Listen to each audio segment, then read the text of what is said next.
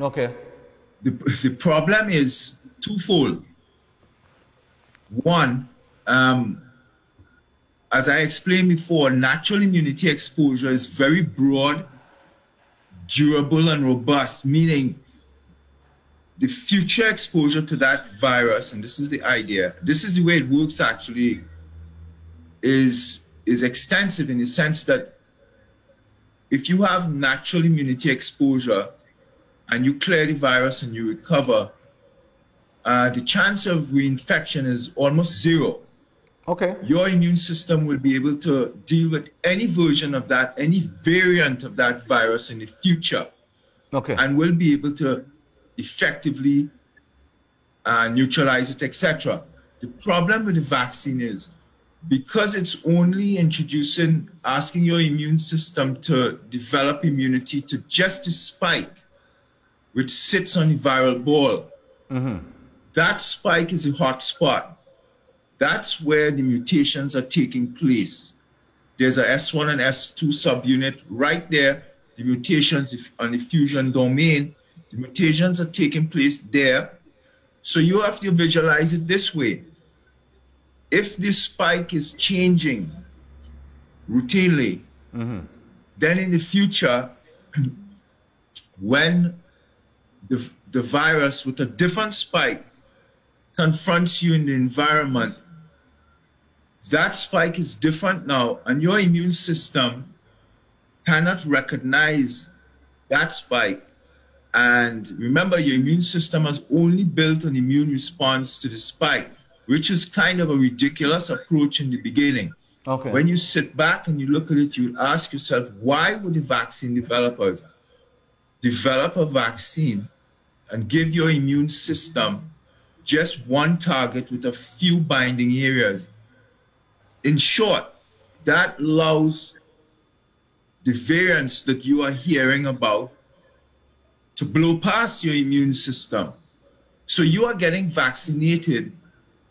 Your immune system is building a response to a spike that really does not exist anymore because the vaccines were developed based on the Wuhan strain, February, March of 2020. Okay. The virus that is circulating today in the wild, as you know, has different variants now on the spike. The variation is actually on the spike. So now the predominant variant is the Delta variant. So when you get vaccinated, let's say if you went and took the vaccine today and your immune system worked as it should, and you developed immune response to that spike, that's fine. Soon, another variant will be circulating. When you are exposed to that variant in the wild, your immune system has only built an immune response to that spike. Okay. So then your chance of being reinfected is significant because your immune system can't respond to the new variant. It has not built an immune response to it. Okay. So in effect, I'm trying to say, we are vaccinating people with asking you to develop an immune response to a spike protein that does not exist anymore. And it's a very significant part of this discussion that no one is having. And that is why you are seeing so many so-called breakthrough infections across the world, because in effect, the vaccine is not working. It cannot work against the variants. Your immune system has developed a very narrow, spike-specific immunity, specific only to that protein on the viral ball. We would have wanted you to create an immune response to the 1,500. There are about 1,500 different binding areas on the virus that your natural exposure would have built immunity to. So any version of the virus in the future, the spike could have changed. Your immune system would have recognized other parts of the virus, and you would have remained immune and dealt with it. The second problem is, that's the first problem. The second problem is, we have found out post-vaccine across the world that that the spike itself has some level of pathogenic behavior. Okay. In other words, this is the key. When the SARS-2 virus infects you normally, it is the spike protein on the SARS-2 virus, the actual virus, that causes the trauma and the subsequent cytokine storm and the vascular, the clotting, etc. Okay. So you have to ask yourself this: we are injecting ourselves with the messenger RNA, which is used to build the spike protein in your cells, that is expressed and presented on the surface of the cells to build the immune response. We are injecting ourselves with a mechanism to build the actual spike that is pathogenic. Okay. And what we are seeing, that's why the countries in Europe had pulled the AstraZeneca, etc. That's why Ontario had pulled it. That's why we are seeing the adverse reports in the United States. There are 400,000 adverse reports in the United States vaccine adverse reporting database. There are about 12,000 deaths reported immediately post-vaccine. There are 15,000 deaths immediately post-vaccine reported in Europe. That's why we are seeing it, because the spike protein itself is pathogenic, and it plays a role in blood clotting and bleeding disorders, etc. So the reality, sir, is this. You have a portion of the population who is going to get vaccinated, and they're going to do fine. Okay. And thank God for that. Right. But there's a portion of the society who is going to get vaccinated, and they're going to get very unwell. They're going to develop blood clots, and some are going to die. Hence, we are saying, do not vaccinate our children with this. Why? Because in a normal vaccine trial, it takes about 12 to 15 years to properly develop. Okay. From the conception of the idea to vaccine in the arms. Normally, when the vaccine is introduced into the deltoid, which is the injection site, the assumption is that the vaccine would remain in the injection site with some drainage to the local lymph drainage node. The immune response would begin there. The content of the vaccine would stay there. That was what was told to the world as to how these vaccines would behave. Okay. We have found out, based on biodistribution studies coming out of Japan, that the vaccine does not remain at the injection site. About 25% remains there, and about 75% enters the circulation systemically. And we've found out that the spike remains in the circulation for about 14, 15 days post-vaccine. Okay. And we've also found out that it's accumulating in very critical tissue, the ovaries in women, the testes in males, the spleen, the adrenals, etc. Here's the problem. The problem is the vaccine developers did not take the 12 to 15 years to study the harm part of a vaccine. When you bring a drug to market or a vaccine or medical device, it's not just to figure out if it's effective. You also have another part of that study. You need to demonstrate that it's not harmful. Okay. We have not done that with these vaccines. The vaccines got emergency use authorization, vaccines that are being used across the world, without the data to demonstrate, or in our terminology, to exclude harms.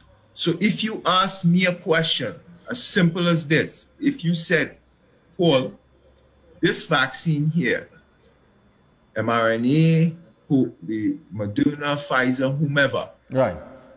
If I took this vaccine, am I assured that A, it will work, and B, it will be harmless to me? It will just do what it's supposed to do. I will become immune to this virus, and I'll go on with my life. If I have to be honest with you, I will turn around and say, well, based on the reporting in the United States, based on reporting in Europe. And I don't have to just say, you are watching the media, you are watching the news reports that are coming daily. Yeah, I'm seeing the reports you can from see CDC their and, reports of harm post-vaccine. Right. I would turn around and tell you, I cannot tell you that you will not be harmed by the vaccine. For another vaccine, such as the measles vaccines that our children get, the full range of vaccines, the harm portion of the trials were done.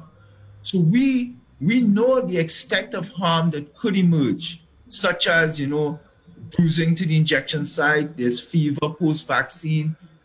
There may be one rare occurrence of an adverse reaction. Right. That's why those vaccines were given regulatory approval. Right. That's like yellow fever. That's like yellow fever and measles and things that you were given years ago. Right. Exactly.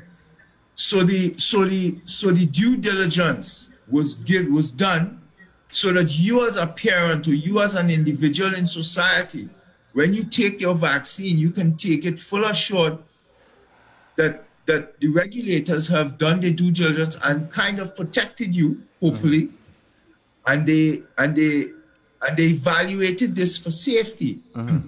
It's a very simple discussion we have in here. Yeah. There's no evaluation for safety for these vaccines. And no one, your Minister of Health, your Chief Medical Officer of Health, the head of the CDC in the United States, no one can go on any media program, can write any paper, can make a statement to you that these vaccines are safe.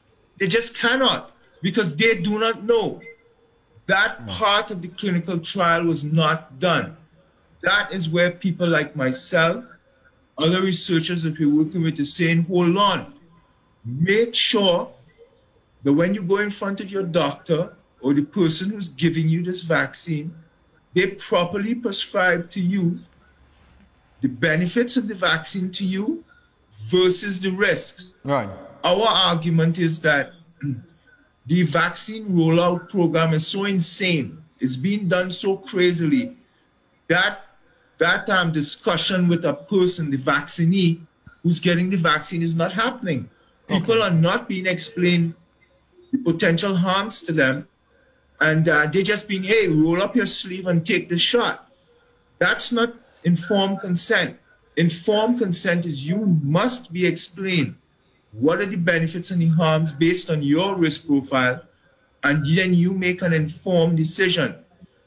Everyone across the world today who's taken these vaccines, I would argue, have not been given proper informed consent.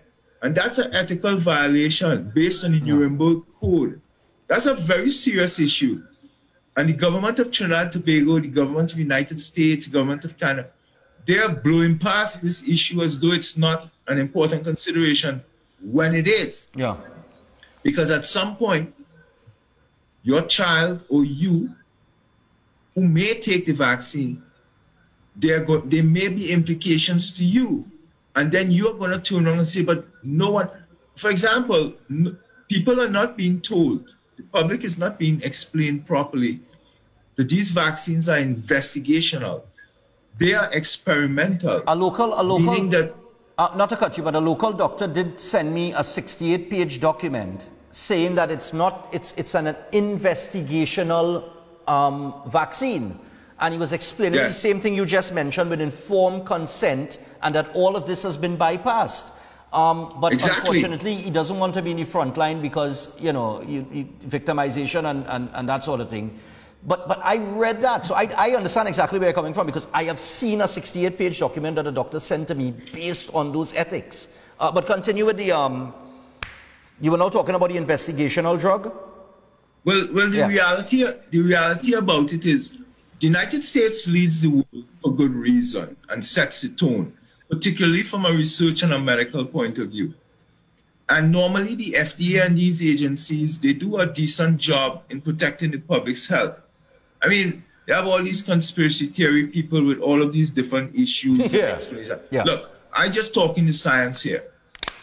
The issue here is that when a vaccine is given is when the vaccine developer or drug maker invents something and creates a new drug and they do their trial, they need to submit an application to the Food and Drug Administration in the United States. I suppose there's a version of that in Trinidad. Yes. Where regulators there assess the statistical information, assess the methodology by which the research was done, make sure it's credible, and test for safety. Okay. Paul, we have 5 minutes, but go ahead. I got 5 more minutes, but go ahead. So the bottom line is that only when they do a proper assessment, a full assessment, they will then give that drug or vaccine full regulatory approval. That means that they are satisfied that it's effective and it's safe. Right. That word safe. In this case, the trial didn't go for the 12 to 15 years. It really only went for like 3 to 4 months in the United States. So they could not get full regulatory approval. So they went to the FDA and they got what we call an emergency use authorization, which basically meant, and the rest of the world has followed, use the United States emergency use authorization to give these vaccines to their people. What that meant was the FDA is saying that we don't have all of the information on the vaccine, but for the time being, let's give this on an emergency basis, and down the line, we will collect the data. Okay. That's a big problem because they gave the emergency use authorization without any safety data. We're coming back to the safety data. And more importantly, with that serious omission, we are giving people the vaccine without proper informed consent. Right. And it's not I'm saying it. If you look at the global data, you are seeing deaths and adverse events being reported across the world. So the question becomes, who? Is it somebody in your family? Is it somebody in my family who's going to take the vaccine? I may have one member of my family take the vaccine and they respond fine. Another member who takes it and is catastrophic. Right. And we did not study it. And that's what we're saying. We don't know who is this at-risk person. And right. They are at-risk people. Yeah. And that's the thing, and I've been making that point a long time, for months now, is that you do not know. I was telling people to go to the doctor, get a medical, but you see the problem is when you go to the doctor and you get a medical, all 99% of doctors saying, yes, go ahead and take the vaccine. And that to me is not logical, because you can't tell me that everybody qualifies to take a vaccine, because people have allergies, people have different underlying issues that may push them in a direction not to take it, where they can't take it. Go ahead. Look, what you're saying is very important, so let me get that point out. We learned very early on, maybe April, May, that COVID was amenable to risk stratification. And that meant that your baseline risk that you brought into the situation predicted your outcome, the severity of your outcome with COVID, including death. Right. So what we learned is there's a risk stratification with COVID, and you could target people based on your risk. And we knew that 99% of the public across the world who would bump up against COVID will walk away and be fine. The focus should have been on a 1%. Those elevated age people, elderly people with underlying medical conditions, morbidly obese people, even younger persons. And we knew that we did not need to vaccinate ourselves. We didn't really need the vaccine. We had early treatment, drug treatment. Right. That the medical establishment across the world knew existed. Antiviral therapy that was very effective. And the medical community, ministries of health, governments, for various reasons, have turned their back and tied the hands of doctors, including doctors in Trinidad and Tobago, so that these effective treatments that should have been used were not used. And for the 600,000 people that died in America that we have on the books, when we model it and look at it, based on the data that we have, we could have saved 550,000 people from dying had these people been given early outpatient treatment very early on in the disease sequence. you get infected and you have symptoms, start the early treatment. You wouldn't need a vaccine because you would clear the virus and you would then have natural immunity, which, as I explained earlier, is far more optimal and durable. Look, we have cases. There was a research group that recently published that they looked at people from 1918 Spanish flu, and they had blood from a group of survivors. And in about 2010, they published a paper that was below the radar. Nobody paid attention to that, but I went back and I found it. And what it showed was within their blood, there was an immune profile and response that if you reintroduce the 1918 virus to their blood today, the immune cells in their blood was triggered and it came alive. It meant that after 100 years, they had an immune response. They had natural exposure to the flu in 1918, and they still responded today, their blood. And that's our argument. Why did you push and pushing people, especially children, to get vaccine when we know basic immunology 101, that if you are naturally exposed and you get through it and clear it, and we have early drug treatment to help, you will have the type of immunity that will be lifelong, no question.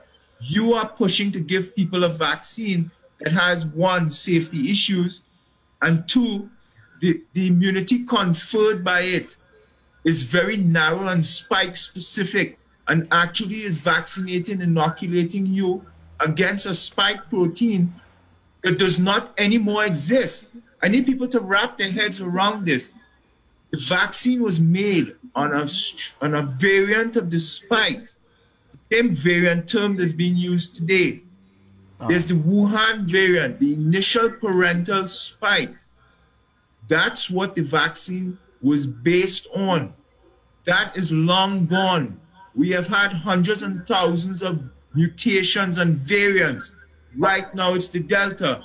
Your immune system from the vaccine will not be able to respond. That's why you are seeing all of these breakthrough cases. Half of all of the vaccinated people in Israel and UK, etc., are becoming reinfected because the vaccine is not working. It cannot work theoretically as well as practically. It just does not work. All right. Well, Paul, I want to thank you for joining us this morning, and I want to have you on again. I'll message you after the show, and we'll work out a date to have you on, because there's some other parts of this that I wanted to get through. But I know you wanted to go through detailed explanation, so I want to thank you for that, and we will be in touch. All right?